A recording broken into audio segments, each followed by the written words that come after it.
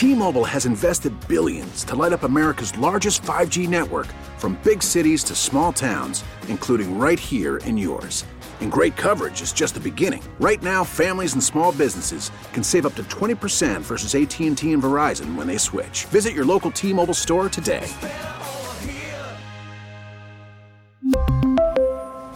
Plan savings with 3 lines of T-Mobile Essentials versus comparable available plans. Plan features and taxes and fees may vary. Joining us now on the Ben and Skin Show. We always enjoyed talking to him when he was here the first time, and now he's back for an encore. It is Dallas Cowboys running back, Alfred Morris. How you doing, Alfred? I'm great. How about yourself? Doing awesome. And so you're out here. You got the call. You're in the mix now, and you're enjoying Ventura and Oxnard weather. I'm assuming you're back in the DF Dub when they called you, right? I was. Yeah, I was on 35. Actually, no.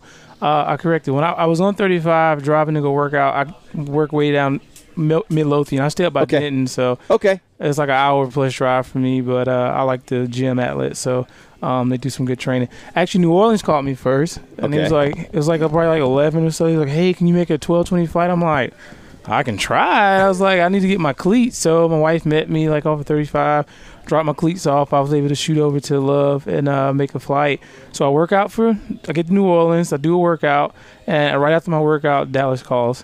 So it's kind of like, he's like, you don't have to work out. We just want to bring you in. We're going to sign you. You know, and it's like, all right, and I have a choice to make. So they actually called me while I was in New Orleans. Wow. So what is that like? Because I know for me, like if I'm at the barbershop and I go to the same person all the time and then I switch up at the last minute, I feel guilty. Like, and so when you're taking the call from the Cowboys, or the Saints looking at you going, bro, what? I don't even think they knew about it, honestly. I thought they did. That's not my job. But so I thought they knew what was going on. So it was either make a decision, stay in New Orleans or take off and go to Dallas. So, but even before Dallas even became an option, I'm a man of faith, so I feel like the Lord was like, go back to Dallas, and I was like, you sure about that? And he's like, yeah, go back.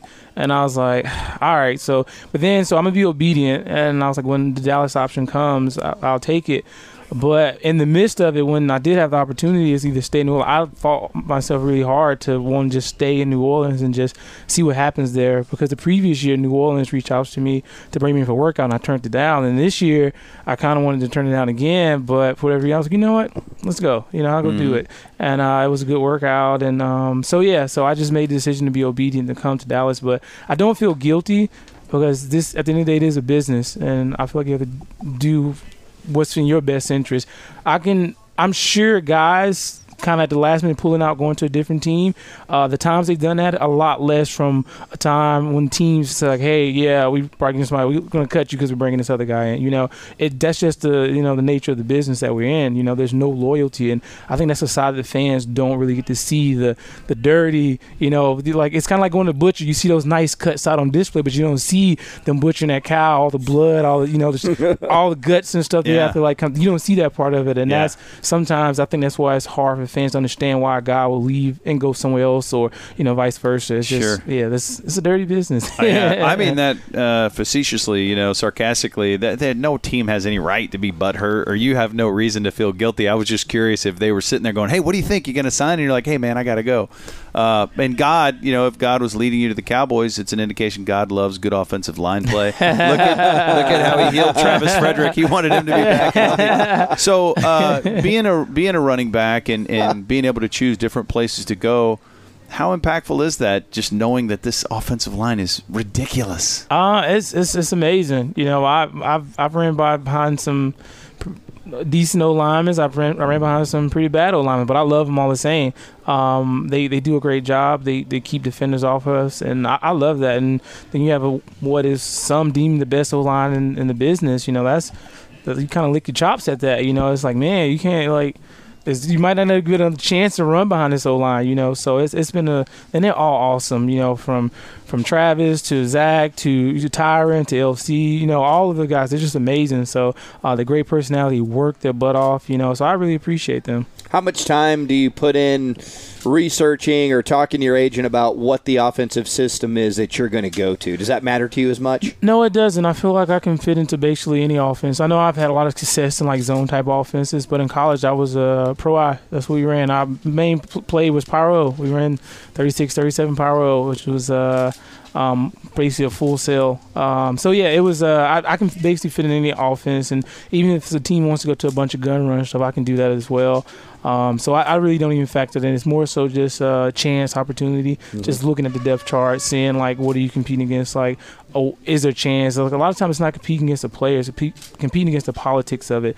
So like say, okay, they have a guy they have solidified, then they have another guy they pay decent money, not going to let that $4 or $5 million sit on the sideline whether you're better than that person or not. So sometimes you're like, man, I'll be competing for like 3 or 4 basically, instead of trying to compete for snaps, getting on the field, regardless what scheme they use, like, oh, we use multiple backs for this.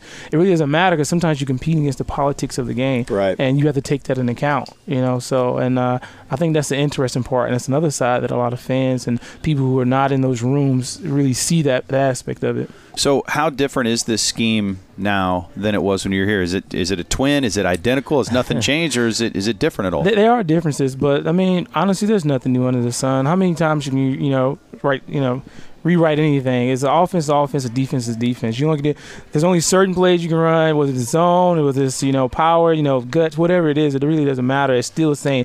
Call it something different. You put a different name on it, put a different number on it. Some teams call it 13, other teams call it 23, some teams call it 30. Some it could be 90s. It really doesn't matter. It's the same thing no matter what offense I've been in. There's little nuances that change from team to team, from scheme to scheme, that kind of make it what they want to. Even some of our blocking schemes and things. West Coast offense is a lot different. Say when I was with Shanahan, they're a lot different. Like our front IDs compared to. So say it's like here you can have like an oversync. It just basically means that there's the Sam is in the box, the wheel is on the ball. So it's a sync, over front, and I think that's pretty elementary if you know anything about football. But then the West Coast, it's 47s, it's 49s, it's 59s, it's it's numbers compared to words. So it's the same thing. It just looks. It's just they serve it a little differently, but it's the same thing. So there's not many differences. Offense is offense, but there's little nuances that you have to learn about this scheme that they're running. So it seems like some of the nuances pre-snap, like how can we make it to where it's not so predictable, where the defense doesn't know what's coming? And have you ever felt like that here or anywhere else where maybe just a game at a time, but where you're like, man, they know exactly what we're doing? Yes, plenty of times in Washington, literally they would be calling out like they're running left, and I don't show it, but in my head I'm like, how in the world they know we're actually running left, and they're like confident. It's not like they're running left. I think it's like they're running left, and I'm like they're going this way, and I'll be like, son of a gun, like how do they know that? Like so I have had experience that I've experienced that, and it's kind of sucks, and it kind of like so much more like, oh man, here we go, like this is probably gonna be a bad play. But sometimes you can use that against guys as well because they overplay it, and then you find that's where zone comes in. Is really amazing because if guys overplay it, that's all you're doing. You're trying to create someone. You're trying to get people out of their gaps. Sound defense are gap sound defenses. If you can get one person out of the gap, especially running zone scheme, you have a win. That is a positive game. So that's what you want. You want people to get displaced so they kind of know what's coming. It kind of helps, but usually it doesn't. But like it helps when they don't know where it's at, where the ball is coming. So we're talking Alfred Morris here on the Ben and Skin Show, 105.3 The Fan. So can you kind of describe what Dak Mania was like? Because you were here for his rookie year. Yeah. So what were you thinking about all that? Because you've seen how hard this game is on rookies. Yeah. I was excited for him. Even before he got the start, I just saw things in him that, I don't know, just he was mature beyond his age, like most rookies come in, it can be immature at times. They don't really know, but he just seemed like he got it. And I just felt in him like, man, like this kid's going to be something. He can be something special. And I always tell him like, man, like keep working hard. Don't ever, get comfortable. It's like complacency. Once complacency set in, your fall is going to start. It's like, don't ever get complacent. Work hard, keep driving. And I'll have these little talks. I don't even know if he remembers this, but I was like, because our lockers was next to each other, and I took most of my snaps with him because he was running the second team because Romo was here still, and so I kind of like we would have conversations a lot like near the lockers and in huddles and stuff like that. So I would always, but I just saw he's still very mature, and I can tell he's still working on his game, and I'm sure if you ask him if he's where he wanted to be, he'll probably tell you. We always it's always room for improvement. We always want to get better. So, but I just see him. He's still the same kid. He's still working hard. He's still he's out there. I just love watching him work, honestly. So, Was there any surprise at all? I mean, because obviously, your locker's next to him. You're not expecting him to play as a rookie. There's Tony Romo here. And then the injury happens. I actually expected him to play. You did? It was a feel thing, and I just was like, man, this kid's going to play this year. Like, he's going to do really well, too. So that was a little different, but it was more so just I felt it. I couldn't say, like, he's going to play because X, Y, Z. I was like, this kid's going to play. And that's what I just thought it was like, maybe I should like kind of just try to impart some, wisdom into him while I can. Did he receive it? I don't know, but he's still the same Dak to me. I think he's improved on the field as well, but like I said, I don't think he would say I'm where I want to be, because we're always trying to get better. There's no in between. There's no gray area. It's like, oh, I'm stagnant. No, you're getting better, you're getting worse. That's kind of like a saying around the league. But no, I knew he was going to play without a doubt. So whatever, I just felt it, and I was like, this is going to play. So let me try to like just tick away at him little by little and just see if he can get some of this stuff. But like I said, he was always very mature and just well-spoken, and he just handled himself like a veteran. So I can only imagine him in 2-3 more years. It's going to be amazing to watch. So I'm excited for him still. Yeah. So what is your relationship like with Zeke, and have you talked to him since you've been here? No, I haven't talked to Zeke at all. I don't talk to many guys. I say Doug Baldwin, for instance. I grew up, we played Pop Warner, and he's not retired, but he's kind of retired now. But I don't even call and talk to him. So I know that the season is kind of can be stressful. It's a lot on this, a lot on your plate. So I try to leave guys alone, if I'm being honest. So if I see off season, that's a different story. But during the season, I don't bother you. And then even now, I'm sure with the contract negotiations, and I'm sure he wants to be on the field, but he also wants to kind of protect his future, protect his value moving forward. So he has to make hard decisions, and that's tough. Sometimes we have to make hard decisions if we feel that's what's the right thing to do. What does he feel? I don't know, but I will not even bother. I wouldn't even text or reach out to him, just because I can only imagine what's going through his head and what he's dealing with. So I wouldn't want to add to any of that stuff, and so I'll leave it be, and that's where it's going to be. So yeah, what do you make of just the devaluation of the running back position throughout the game? It all goes full circle. This is not new. I remember back in the day when I was young, and before I even got to college and stuff, like when Adrian Peterson had the $100 million contract and things like that. It all goes through. There's certain positions that stay valuable. They value all the time. Quarterbacks, left tackles, D tackle. You want to pass rush because you want to get the ball. The ball is important in this game. So when you have guys like that, they're always going to be valued. But every other position, it always kind of goes in circles. You have safety sometimes get paid, and then sometimes it's the other D linemen that pay, maybe not the sack monsters, but maybe it's a hole plugger. Then you have receivers getting paid at times, and it's like the centers and the guards, and it's just like kind of the running backs, and it just goes with. Eventually, it's going to come back around. It goes full circle, and eventually we'll be valued the way we should be once again. I think it's slowly kind of ticking there, but it's kind of like the market. You think it's going to happen, it's like, damn, it drops, but eventually it's going to go back. Eventually they're going to revalue us, and I think that's really important. And I think some of these guys doing what they're doing, to like, hey, we're valuable, like pay us what we're worth. I think them doing that is like, even if they don't receive the benefits, it's like say today, but years down the road, the future, the guys who are still in college or maybe even high school will benefit from what they're doing today. So I'm thankful. My time would be gone at some point. I can't play this game forever, but I'm thankful for some of these guys and what they're doing to set up for the future to come, to revalue the running back. Not to put it too far in the future, but where do you see yourself doing in 10 years? 10 years? I don't know. I'm a businessman. It's another thing. I didn't go to school for business. I was kinesiology major basically.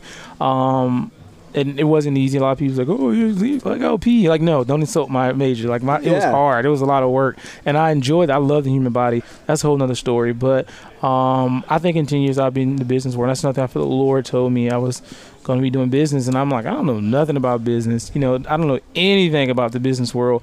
But I've had so many people pour into me last 3 or 4 years really poured business knowledge into me, and I appreciate it. And one more specifically is actually a former NFL player, so I don't think he wants to be known, so I'm going to just leave that alone. But he's been pouring a lot into me. I actually met him at the NFL Business Academy, which is a program that the NFL puts on that you can apply for.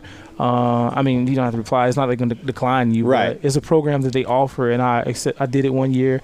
I met him there, and we kind of built a relationship from there. He's just been pouring so much into me, so I'm really thankful because someone with that vast knowledge in business world, people charge. They charge by the hour.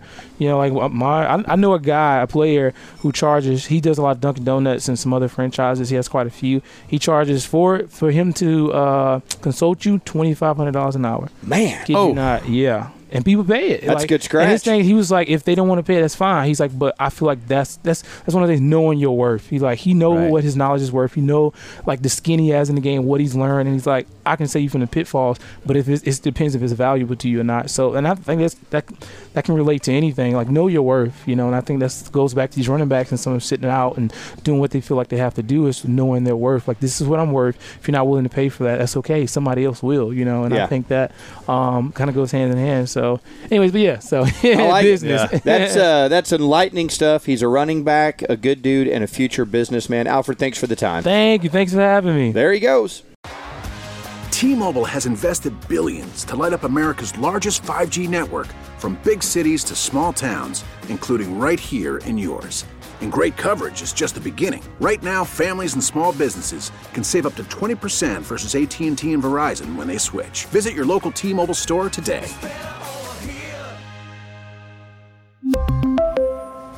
Plan savings with 3 lines of T-Mobile Essentials versus comparable available plans. Plan features and taxes and fees may vary.